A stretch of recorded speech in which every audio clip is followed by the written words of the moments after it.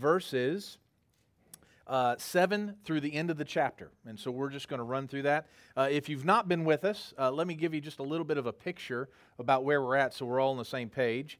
Revelation is a book. It's a revelation from Jesus to John. And so Jesus is revealing what is about to come to John. And there are many different ways that have been utilized, different hermeneutics that have been chosen in order to interpret Revelation. And there's a lot of disagreement amongst very faithful scholars out there.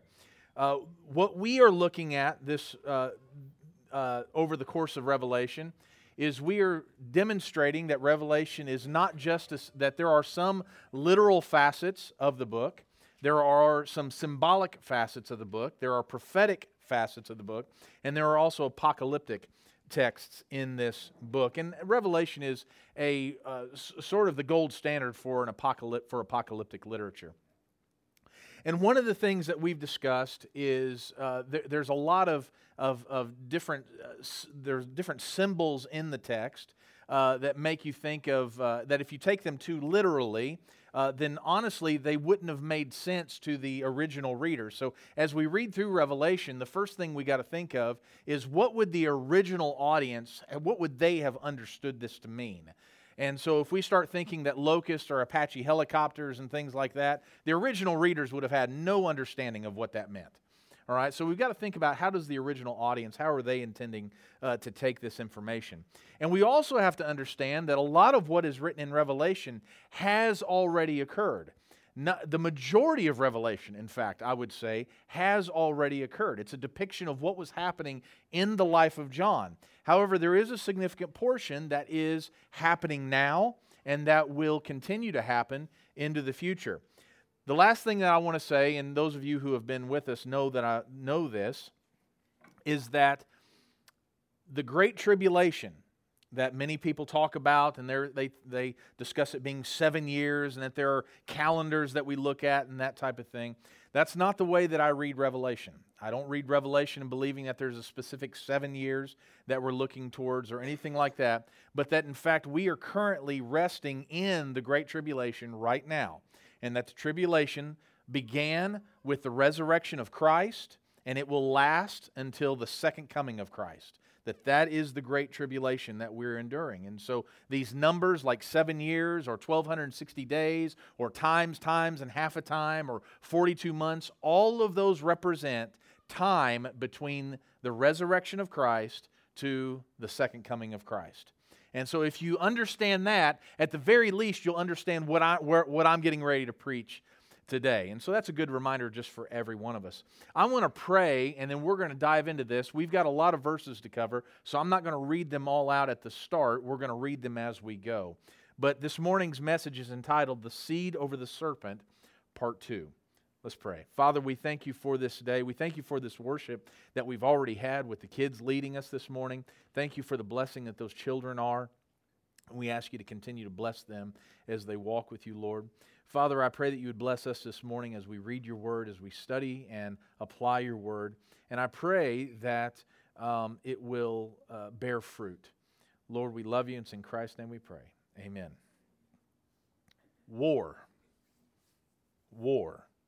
In 1970, a singer by the name of Edwin Starr wrote a song entitled War. And many of you all know this song.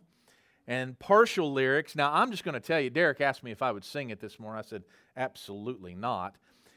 But now that I read the lyrics, I'm like, this is what it sounds like me reading it. War, huh? Yeah.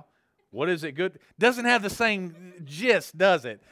I'm still not going to sing it. But I'll just hang with me, bear with me as I read these words, okay? War, huh? Yeah. What is it good for? Absolutely nothing. I don't get the part. But anyway, war, huh? Yeah, what is it good for? Absolutely nothing. All right?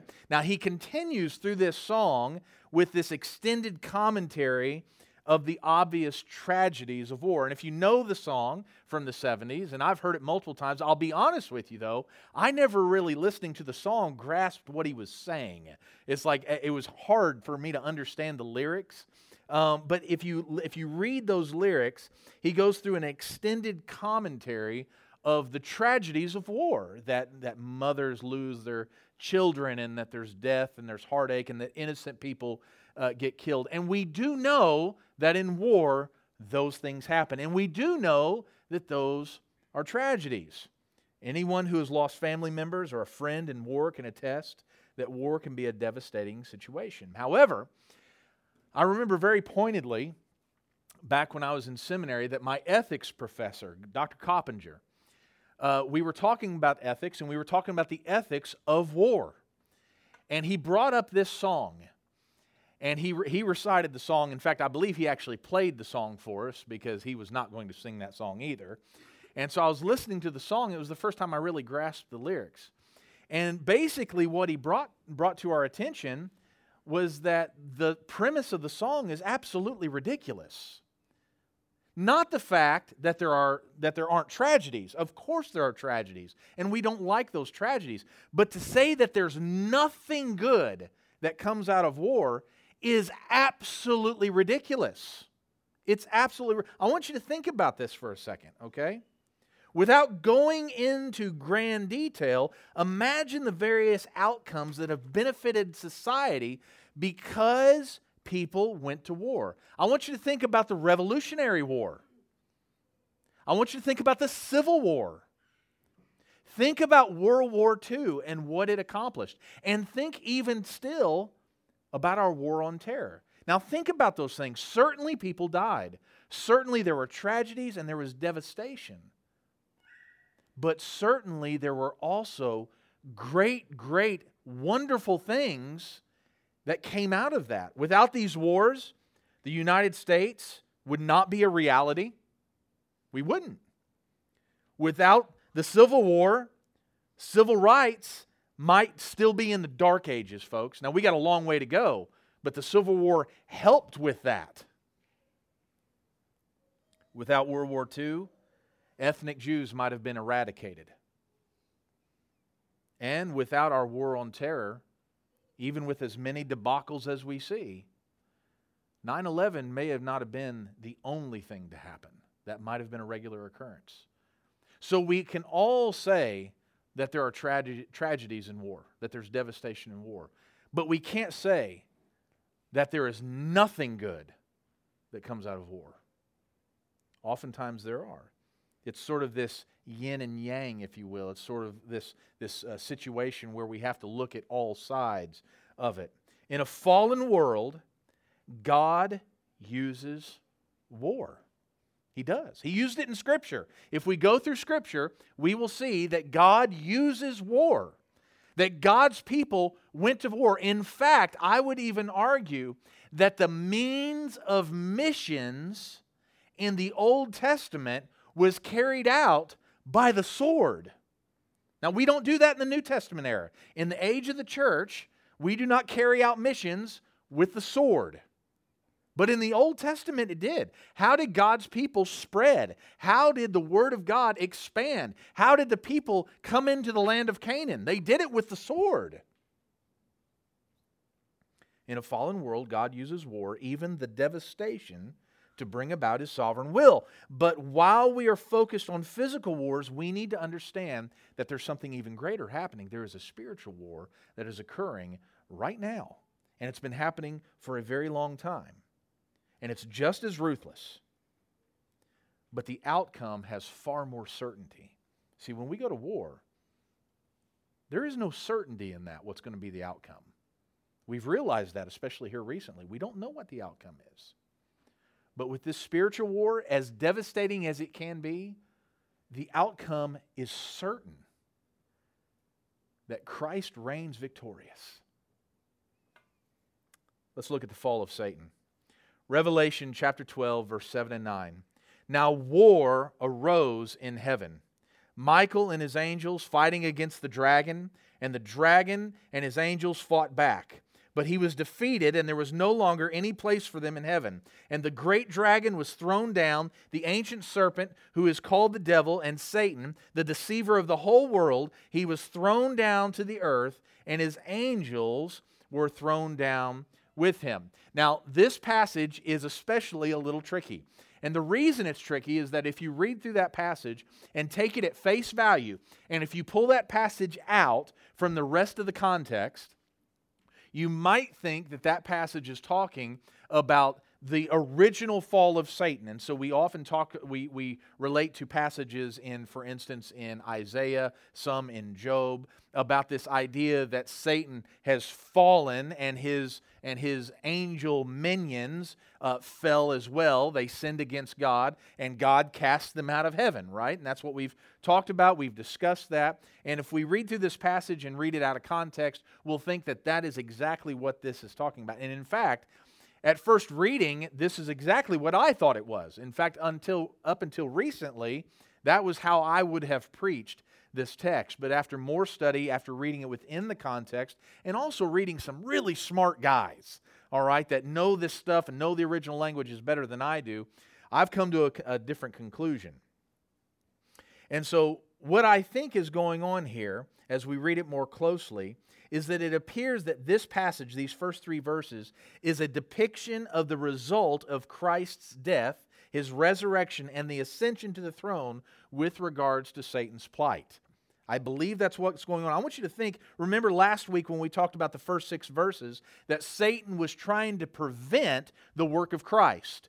So if we read that in verse 4, it says, "His tail swept down a third of the stars of heaven and cast them to earth, and the dragon stood before the woman who was about to give birth, so that when she bore her child, he might devour it." And what we talked about was that was a depiction of Satan as he was trying to prevent Christ from doing the will of God, basically living a perfect life and then dying on the cross. You see, if Satan can eliminate Christ before Christ can go to the cross, then Satan wins, because Christ has to die on the cross. You may say, what if Jesus just dies just in general?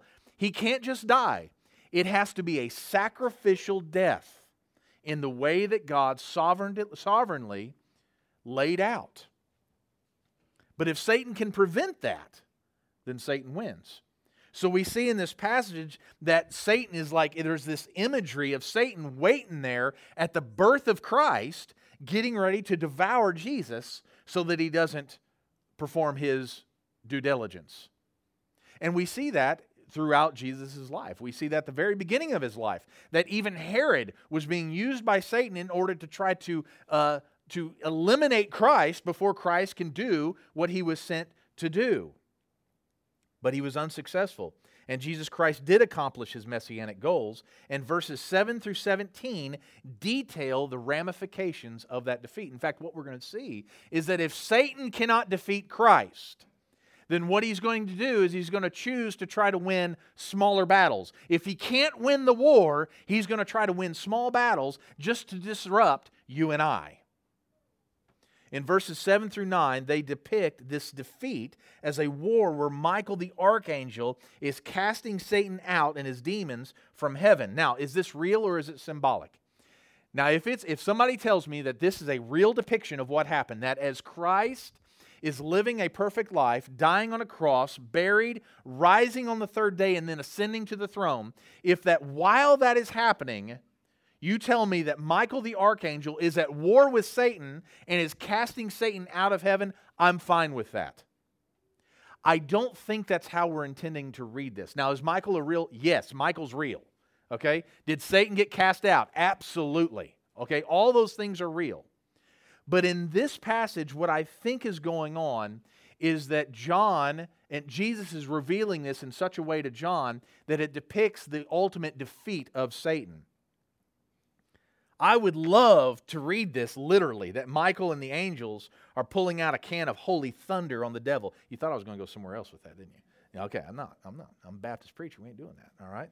However, taking this in context, I believe what's going on is just some symbolic imagery, okay? That Christ dying on the cross was the ultimate defeat of Satan. And that is a picture of Michael, but he's basically depicting that through this picture of Michael the archangel basically casting out Satan. And if you read that, really Satan has no leg to stand on. I mean, Michael is just casting him out like he's nothing. Why? Because God's on his side. Jesus wins. So this does believe, I believe that Michael is real and that there are real spiritual battles, but in this particular vision is symbolic to show that the blood of Christ has removed any and all accusatory authority over those in Christ. What this means is because Satan has been defeated, for believers, there is no more guilt or shame. There's none. There is no more guilt. There is no more shame. As believers, far too often, now listen to what I'm going to say here. Far too often, we give Satan way too much authority over our life. We give him way too much credit. Certainly that serpent is powerful, but he is defeated. He's been cast out. His accusations are impotent against those who are sealed by the blood of Christ. Hear me again. The accusations and the deception that Satan can pull against the saints have no power against you if you are sealed by the blood of Christ. None. They're not true. They're all false. Satan can come at you every day of the week and say, you're lost. You're no good to God. God hates you. God doesn't want anything to do with you. You might as well live your life for yourself and for the world because you're no good to God. If you are a believer in Christ, do not believe that. It's a false accusation. There's no power in it. He has no power to accuse you at all. Do you still feel shame over past sin in your life? You're covered in the blood. You're covered in the blood. Let go of that shame. I almost said let it go in here, but I knew the kiddos were going to be up front, and I did not want a Disney chorus on our hands, okay? But in all seriousness, if you feel shame and sin, a shame of the sin and guilt over the sin in your past, if you are a believer in Christ, seriously, let it go. Quit being frozen and petrified by that. Christ has won. You are victorious because Christ was victorious. Do you still feel guilt over transgressions that likely no one else cares about or remembers? You know exactly what I mean. You think back across your life and you have those cringe moments. Like you might think of something that you've done 10 or 20 years ago. And maybe when you were an unbeliever. And you just cringe. I can't believe I did that. I can't believe I said that.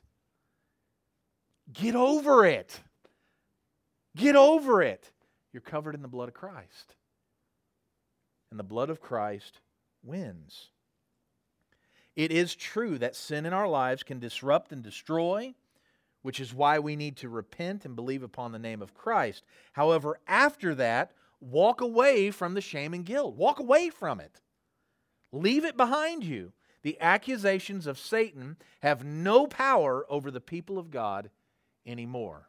Or as Paul said it in Romans 8:1, there is therefore now no condemnation for those who are in Christ Jesus. Rest in the victory of Christ. There are some of us who are paralyzed by our past sins.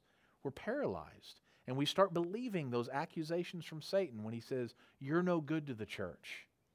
You're no good to the church. You're no good to God. You are no good in sharing the gospel. You are not a good example of Jesus. You're not a good example of somebody who would witness for Christ. You are no good on the mission field because of who you were. And Christ says, stop worrying about who you were and start thinking about who you are. You are my child, the Father says.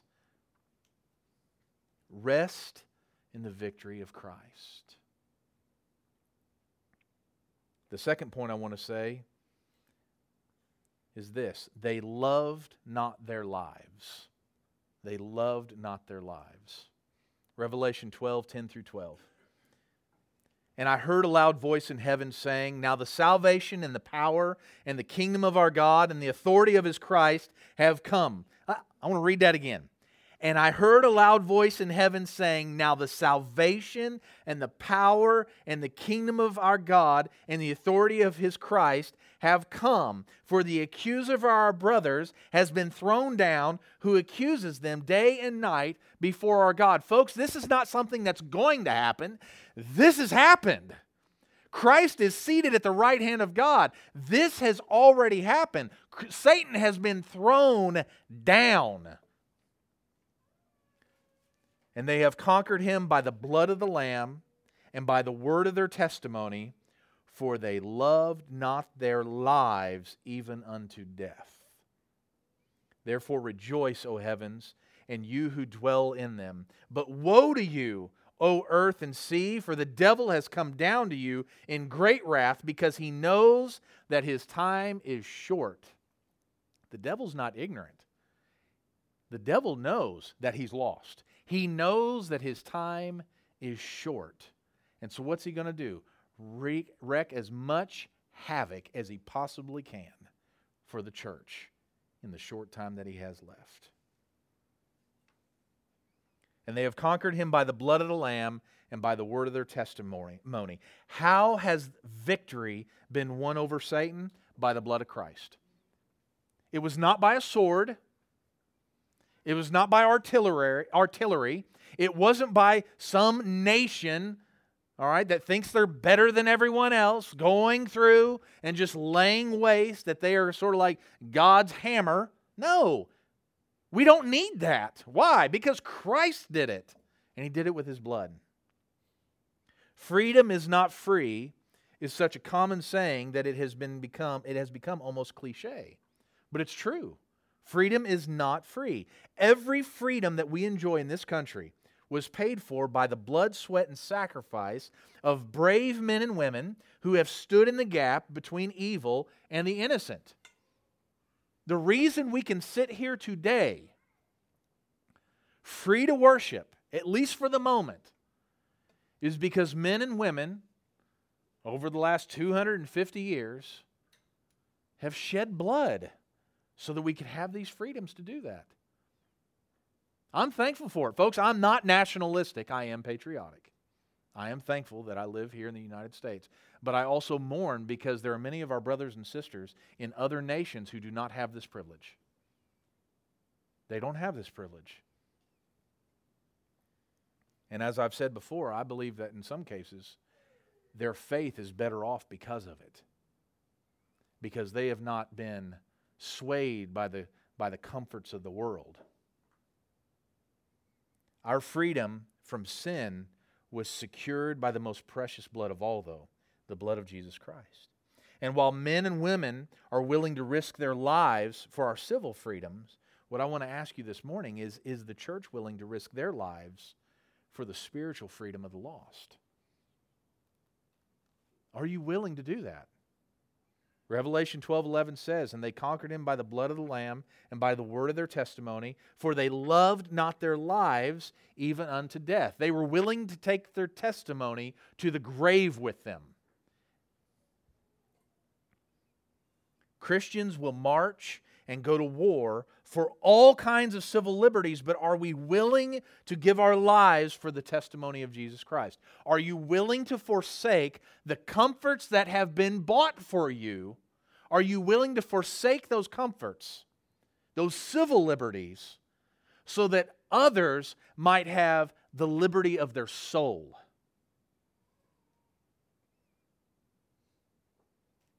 Not all of us are called to sneak into closed countries, risking our physical lives in obedience to the Great Commission. Not all of us are called to do that. Not all of us are called to be tried in the courts of the heathen for the crime of blasphemy against false gods, like our brothers and sisters in other nations are. At least not yet. But as believers, we are called. We may not be Peter and John.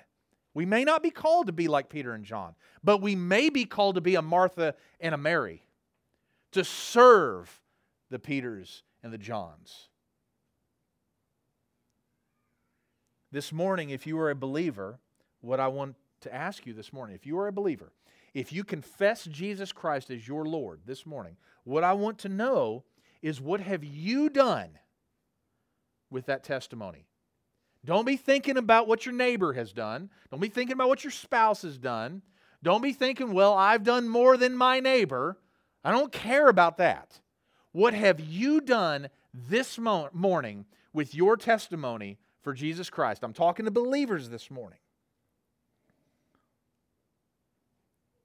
What will we show to Jesus when He demands account for what we have done with the freedom that He has purchased? What will you do?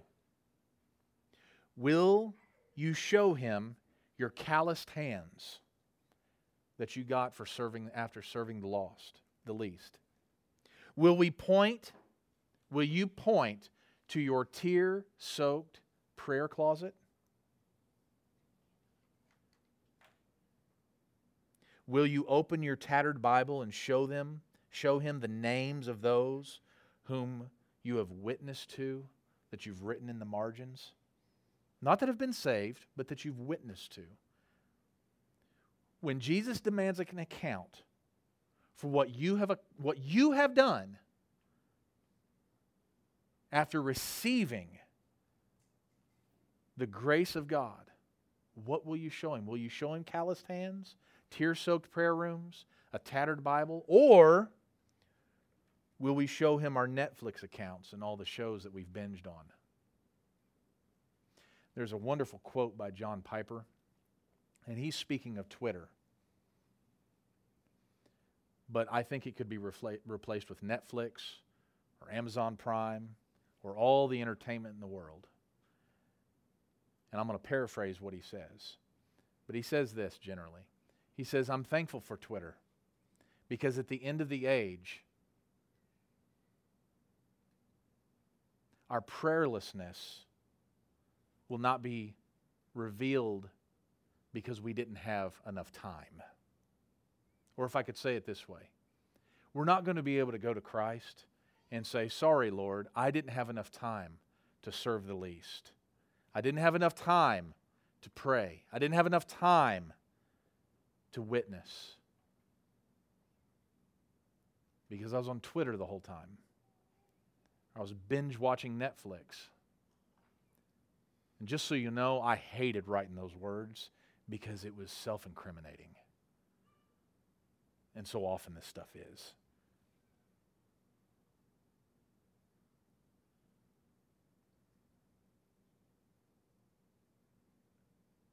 And just in case you think that I'm talking about works-based salvation, I'm not. I'm not talking about works-based salvation. We are saved by grace through faith, not of anything that we do. I'm not talking about works-based salvation. What I'm talking to you about is this.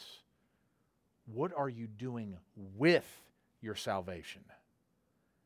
You have been saved, not of anything that you have done, but only Christ. Now, what are you doing with it? Because believers that John is pointing to, he's saying they did not care about their lives for the sake of the testimony of the gospel. They didn't care about that. They didn't care about comforts, creaturely comforts. They weren't worried about those things. They were worried about the testimony of Jesus Christ going to the ends of the earth. What are you willing to do to make that happen? They loved their lives. They loved not their lives even unto death. Now let's go to our last point. On the wings of eagles. Revelation 12, 13 through 17. And then the dragon saw that he had been thrown down to the earth. He pursued the woman who had given birth to the male child. But the woman was given the two wings of the great eagle so that she might fly from the serpent into the wilderness to the place where she is to be nourished for a time and times and half a time. And the serpent poured water like a river out of his mouth after the woman to sweep her away with a flood. But the earth came to help the woman, and the earth opened its mouth and swallowed the river that the dragon had poured from his mouth. Then the dragon became furious with the woman and went off to make war on the rest of her offspring, on those who keep the commandments of God and hold to the testimony of Jesus. And he stood on the sand of the sea. Even in defeat, Satan is relentless. The child has been born. He has accomplished what he was intended to accomplish, and now what's he doing? He's going after the people of God. The woman represents the people of God, and Satan is going after her, and who else is he going after? Her other progeny, her other children. He's going after them now. He's like, I can't have Jesus, but I'm going to have the rest of them. Does he have you this morning?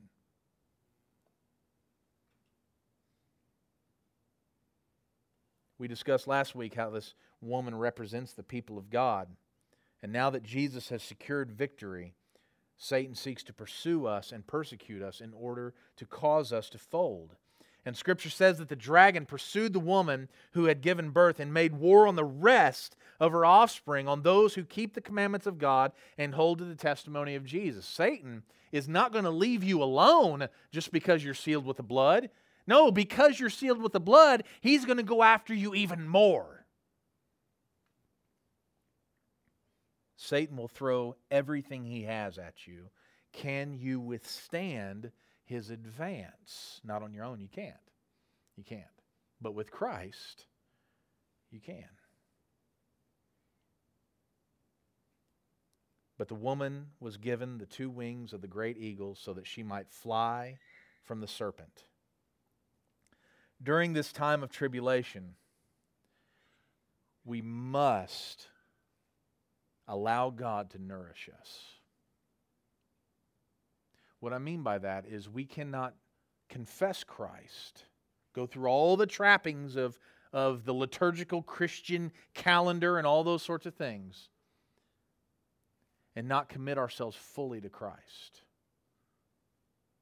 We have to let the Lord nourish us. And He does this through the Holy Spirit. He does this through prayer. He does this through meditating and reading the Word. And He does this through corporate worship and fellowship. Even in battle, even during war, soldiers must take time to rest in order to be nourished. They must. They have to. Because if they don't, they're going to lose. Even the hardest core soldiers that are out there in the middle of the desert or in the middle of the mountains, whatever it might be, have to take time to rest. As a believer, nourishment isn't going on vacation and resting apart from God and His people. Sometimes we think that's what nourishment is, right? And rest is. Well, I'm going to rest. Well, how are you going to rest? Well, I'm just going to take time for me. I'm going to go away for a little bit. I'm not going to see anybody for a little bit. I'm just going to take time for me. Folks, that is not a Christian picture of rest. That is not a Christian picture of nourishment. Now, I have no issues with vacation. I like vacation, all right? But there is a difference between vacating like your job, all right? Like for me, the university for a little while, and vacating your life with Christ. There's a difference between those two things. Nourishment is found by resting in God and His people. If you are weary this morning, if you are stretched this morning, if you feel like you are always burning the candle at both ends, I'm sure everybody in here has moments in your life where you feel that very thing, where you just feel like it's burning at both ends. May I suggest finding your rest in the Lord. May I suggest reevaluating your life. If you always feel stressed, if you always feel anxious, if you always feel burnt out, before you go to a vacation, before you try to separate from everything that you think is wearing you out, may I first just say this: reevaluate your life and what is important. Because it is likely if your job or whatever you have in your life is causing this type of anxiety and stuff, it's not just affecting your day-to-day, it's also affecting your worship. It's also affecting your ability to exalt the Lord. It's affecting your ability to give everything to Christ. You know, the Bible says that we are called to fulfill the Great Commission. That might be going into a closed country. It might just be going to serve those at a soup kitchen. It might be going to help clean up a an individual's yard or home. It might be just going to sit with somebody who is homebound. And if you say, I just don't have time for that, I'm just too busy, then we may need to reevaluate what we're doing.